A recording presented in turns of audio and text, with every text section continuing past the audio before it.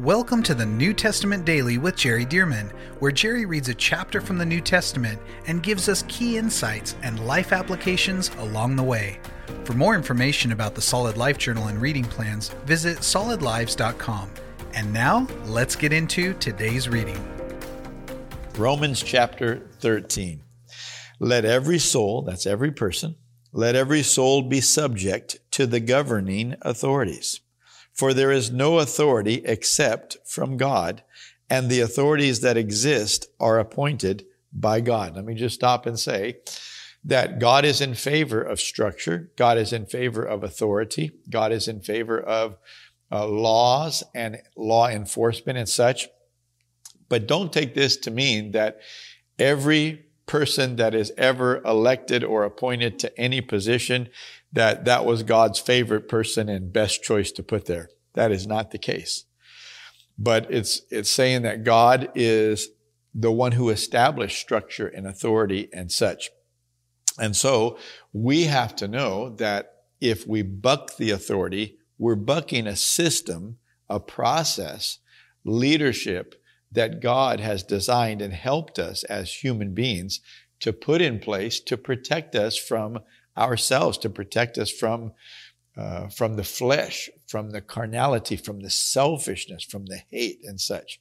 And so he's saying, let every soul be subject to the governing authorities, for there is no authority except from God, and the authorities that exist are appointed by God. Therefore, whoever resists the authority resists the ordinance of God. In other words, the ways of God, the laws of God, the way that God set things up. God set things up so that the populace, the population of people would follow their authorities. Now, of course, not talking about authority that is telling you to reject the Lord Jesus Christ, to reject God's ways and such. Well, of course, that's when civil disobedience is appropriate. It's when they're calling for us to do wrong toward God and wrong toward each other. That's different. Okay, so therefore, whoever resists the authority resists the ordinance of God, and those who resist will bring judgment on themselves. You break the laws, you'll bring judgment on yourself. Verse 3, for rulers are not a terror to good works, but to evil. Do you want to be unafraid of the authority? Do what is good, and you will have praise from the same. So he's just talking generally. He's not talking about any specific government, any specific nation, any specific elected officials and such. He's just talking in generalities about authorities and structures and such. And he's saying rulers are not a terror to good works, generally speaking. In other words, the people that break the law are the ones that they're going to be a terror to. They're going to cause problems for people who break the law. And so he goes on to say, do you want to be unafraid of the authority? Do what is good, and you will have praise from the same. So don't break the law, and then you won't have the problems with the authority. This is what he's saying. So an old TV show used to say something like, don't do the crime unless you want to do the time, or something to that effect, right?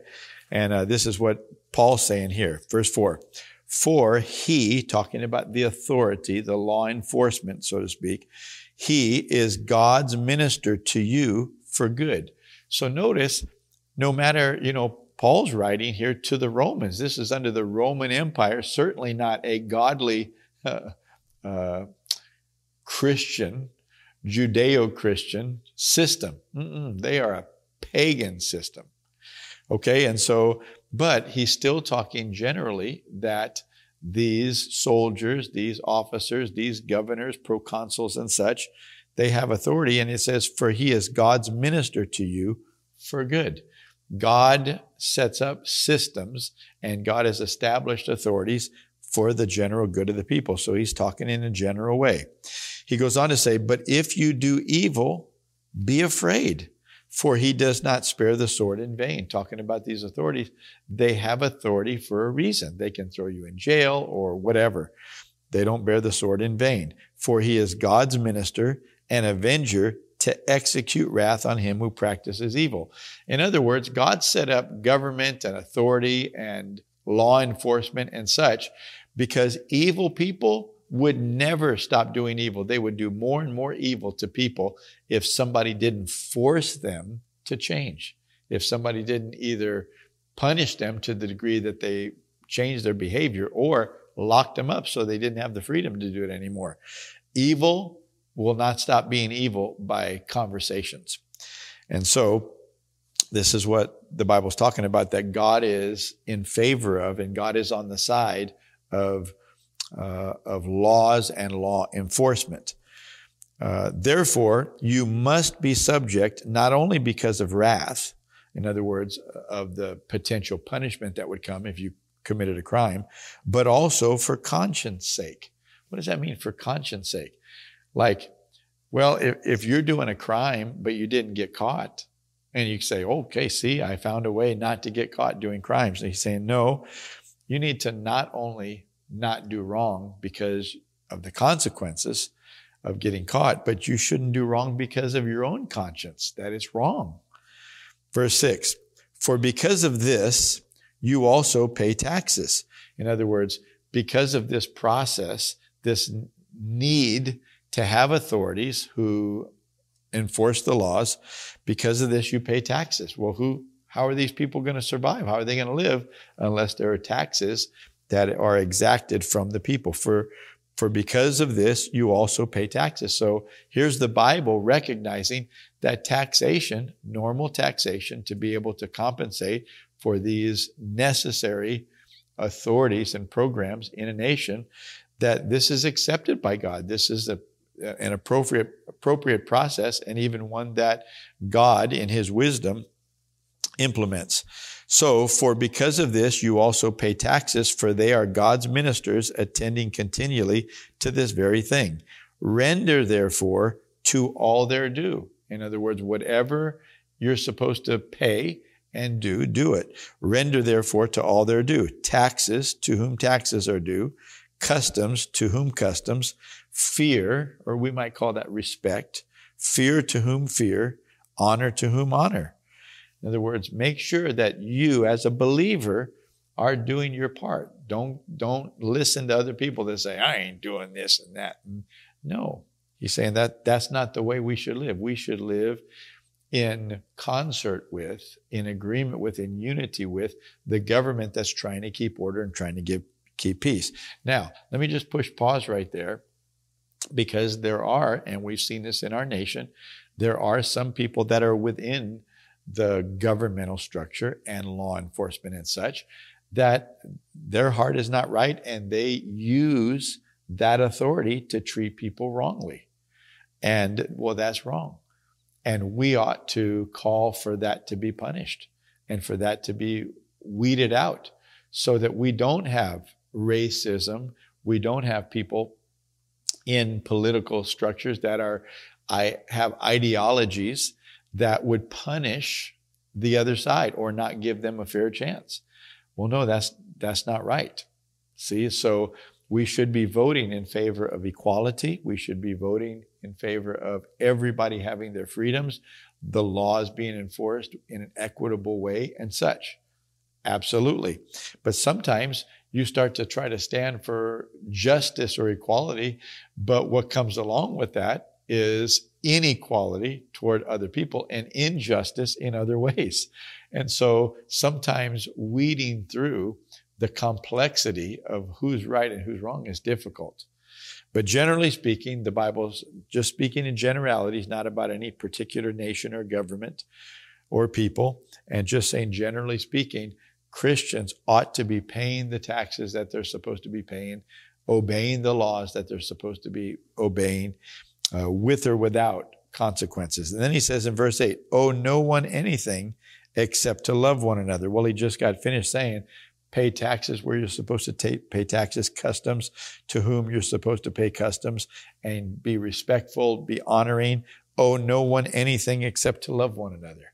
In other words, don't not pay these things and you owe them, but owe no one anything except to love one another, for he who loves another has fulfilled the law.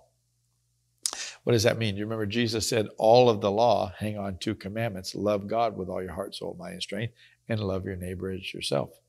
So here he's saying owe no one anything except to love one another, for he who loves another has fulfilled the law. For the commandments, you shall not commit adultery, you shall not murder, you shall not steal, you shall not bear false witness, you shall not covet. And if there is any other commandment, all are summed up in this saying, namely, you shall love your neighbor as yourself. He goes on to say, love does no harm to a neighbor, therefore love is the fulfillment of the law. If you're loving somebody, you're not going to covet their property. You're not going to commit adultery with them or their spouse. You're not going to steal from them. You're not going to murder them. See, so all these laws, if you just love them, you won't be violating these laws against other people. Verse 11, and do this knowing the time. In other words, you need to pay attention to the fact that we're not going to be on this earth forever. There is an end to the age. There is a judgment that's coming. And do this knowing the time, that now it is high time to awake out of sleep, for now our salvation is nearer than we first believed. Well, that, I guess, is always the case, right? It's always nearer than when we first believed. But he's saying way back 2,000 years ago, he's saying, man, we have to live as if it's imminent, as if it's right here upon us. Well, if that was the way they should live 2,000 years ago, just think how much more today we need to live this way. Verse 12, the night is far spent, the day is at hand. Therefore, let us cast off the works of darkness and let us put on the armor of light. Let us walk properly as in the day, not in revelry and drunkenness, not being partiers and just living, Friday to Friday, so to speak, weekend to weekend, not in lewdness and lust, not letting your flesh get out of hand and not be obedient to the word of God, not in strife and envy, arguing with people, attitudes, anger, or envy. I always want what somebody else has. But watch this. The last verse in the chapter, but put on the Lord Jesus Christ and make no provision for the flesh to fulfill its lust, but put on the Lord Jesus Christ. Well, let me explain this way. When you get born again, Jesus is inside of you. But he's saying, don't just let Jesus be tucked away inside your spirit. Put on the Lord Jesus Christ. Let him get here on the outside to where the way you live, the way you talk, the way you behave, the way you conduct yourself, carry yourself, is the way that the Lord Jesus lives and talks and carries himself. But put on the Lord Jesus Christ and make no provision for the flesh to fulfill its lust. Don't make room for the flesh to do what it wants to do. The flesh is always going to want to do something that's disobedient to God. It's just about me, making me feel good, making me more comfortable.